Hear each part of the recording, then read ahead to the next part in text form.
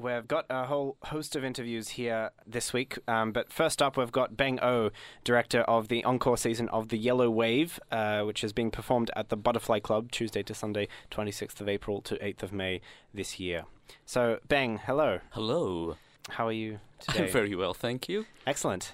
So this is the encore season, so it's been on before. Yes, we were part of the inaugural Poppy Seed Festival of Independent Theatre last year. And where was that? It was also on at the Butterfly Club. Oh, okay. The Poppy Seed Festival runs across 4 different venues, and they're doing it again this year. Oh, so is this part of the festival this year, or is it just an independent production? It was part of the festival last year. We had a really successful first season, and we're seeking to get the work out on the road, and so we brought it back for return season. Excellent. And it's been well received? Yes, it has. Excellent. How was it? So you directed it, but the novel itself that the production is based on, it's actually a late 19th century novel. How was the adaptation process? It's been quite painstaking. About 5 to 6 years ago, I stumbled across a novel called The Yellow Wave, subtitled A Romance of the Asiatic Invasion of Australia, in the State Library catalogue. Now, being a Asian Australian director, I think the title really intrigued me. So we set off on a process of tracking down a copy of the book, grabbing a read, and after some initial development work at TheatreWorks as part of their In the Works program, about a year later, we lay fallow for a little bit because the novel itself is 1895. The author, Kenneth Mackay, was actually a major general, and it's actually quite a serious work. It runs for about 400 pages, and he is imagining what would happen if the English left Australia defenseless, at which point apparently the Mongol hordes would invade us under the direction of the Russians. So it's an epic, shaggy novel. I think of it as a mix between Gone with the Wind and Baz Luhrmann's Australia.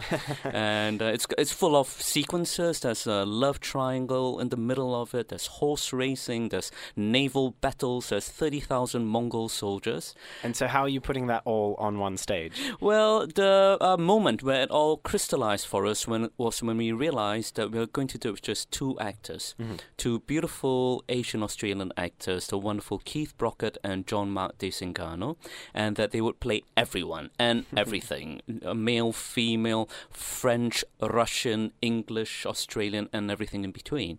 So I guess we had a lot of fun in the rehearsal room trying to create this mini epic of cramming all these sequences into a very small space.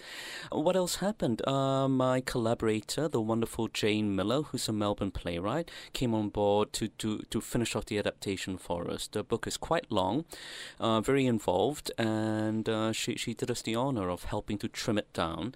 And finally, last year we brought on the wonderful Andrea McKennan as a narrator.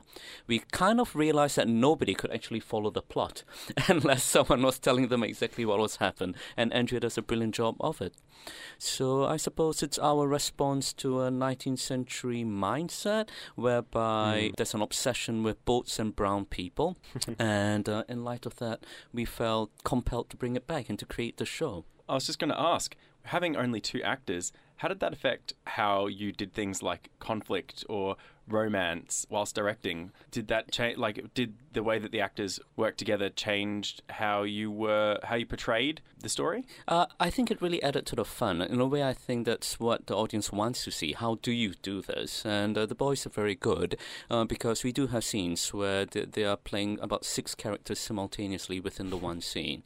So it's been quite a technical process, I suppose. We've got nearly 60-odd scenes crammed into 75 minutes of stage time, and we've gone through each scene really, really carefully. The boys virtually never leave the stage. It's actually a really physical piece for them. And also a lot of precision work. Being comedy, you've got to be really precise in what you do. So it is a comedy. So you've taken this 400-page epic, essentially science fiction novel of an alternate history, and you've made it into a comedy. Yes, kind of by default. We've ended up being a comedy if only because we take the book at its word. Okay. You know, the book itself is a reflection of a particular mindset, and a mindset that I fear is actually coming back into currency in Australia again, which was once again one of the reasons why we really wanted to do this show. But we're also respectful of it. It's come out of a particular time and place. So we don't actually say a nasty word about the book in the entire show. We're really nice to it. We treat it as this great, forgotten Australian epic that explains everything you always wanted to know about our national character.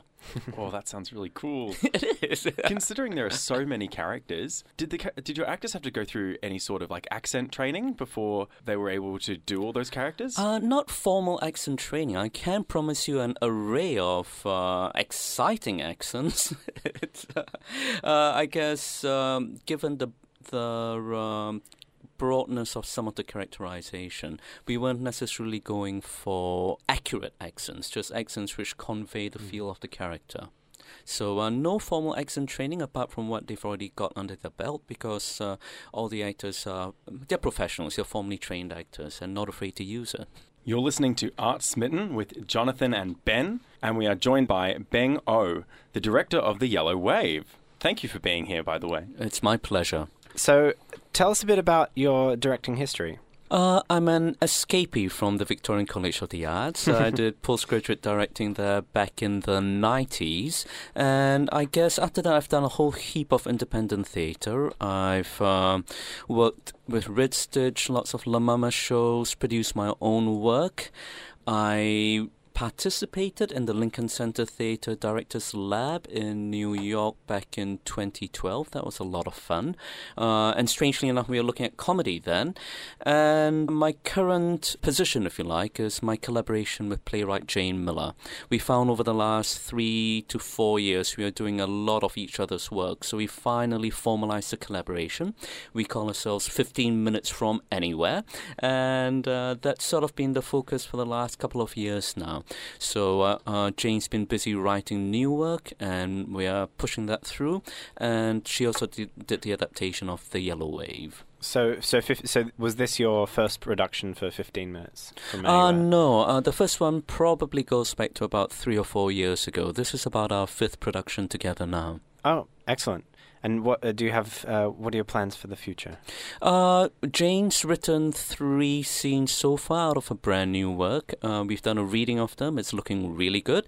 So stay tuned. I've asked her to finish the script in May. We'll see how we go. But in the meantime, touring The Yellow Wave is very much on our minds. It's a very portable show. We put it together with 3 actors, and you supply the bench and we'll be there. And so it's our mission right now is to get it out there. We are trying to get it out to regional Victoria, interstate, and fingers crossed applying to take it overseas as well. So I want to just jump back to The Yellow Wave, because when I see the picture that you used to describe it, it's so intriguing. And it brings me to think of costume, because when I look at the picture, it's 2 men standing there in Pikachu onesies, which is absolutely amazing. But you said considering there's so many scenes over the whole production, do you have many costume changes in the show? No, because the changes are really, really sharp, like literally turn on a dime and they're a different character. We've gone without props and we've gone without costume changes. And while the Pikachu outfits are really, really cute, and we did try rehearsing with them, we decided not to actually have the show in Pikachu outfits. It makes a great photograph, though. Our lovely designer, Emily Collett, has come up with effectively period costumes from the 19th century, just to sort of remind us when the story is set. And yes, and even though the boys play women as well, they don't actually have time to get into skirts or anything like that. We rely on the audience's imagination. Fair enough. Did you find that the period costume, or did you get them made specifically for the performance? And did they have anything in the performance, like, are they used as a prop, or is it just something that you were able to source? No, Emily, our designer's got a really, really good eye. And for this production, the costumes have been specifically made and sourced for the show. And we've had double sets made for the boys because they sweat a lot. But that's something else altogether. Because it's 70 minutes. That's pretty intense. Is there an intermission? No, there isn't. No it's intermission. Completely fast-paced. Incredibly intense. So fast that the gentlemen don't even have water with them Wow. when they're not on stage, because there's no time to drink. That sounds like it's pretty intense. Yes, I think about a week before we opened on this remount season, we did a full run and both actors were lying on their backs on the floor at the end of it. So, but they're sure fit now, I'm really proud to say. That's really great to hear. Anyway, I wanted to go into our exquisite corpse contribution. What that basically is it's one line or a sentence or two that you want to put in about this story. And our first line is, it vanished into thin air before materializing in South Africa. It materialized in South Africa? Yep, before materializing in South Africa. Deep underwater, where it lay unseen for a goodly while until it surfaced one fine day. Excellent. Thank you. So that's going to be read out to the next guest that we have on, and they'll continue the story. And then at the end of the season, we will read out the entire story that's been concocted by all of the guests. Anyway, thank you so much for being on Art Smitten this week. And for anyone who is interested in seeing The Yellow Wave, it's from the 26th of April to the 8th of May at the Butterfly Club, and you can get bookings from thebutterflyclub.com. Do you have any finishing statements you'd like to say? Closing statement. I like that. Look, I suppose this play resonates, it's become relevant again in a sad way. But really, what's behind all this business with boat arrivals is fear. And there's no better way to fight fear than with comedy. So come along to the Butterfly Club and have a laugh. Excellent. Well, thank you very much, Beng. Hopefully you'll get to see The Yellow Wave. You're listening to Art Smitten on Sin Nation.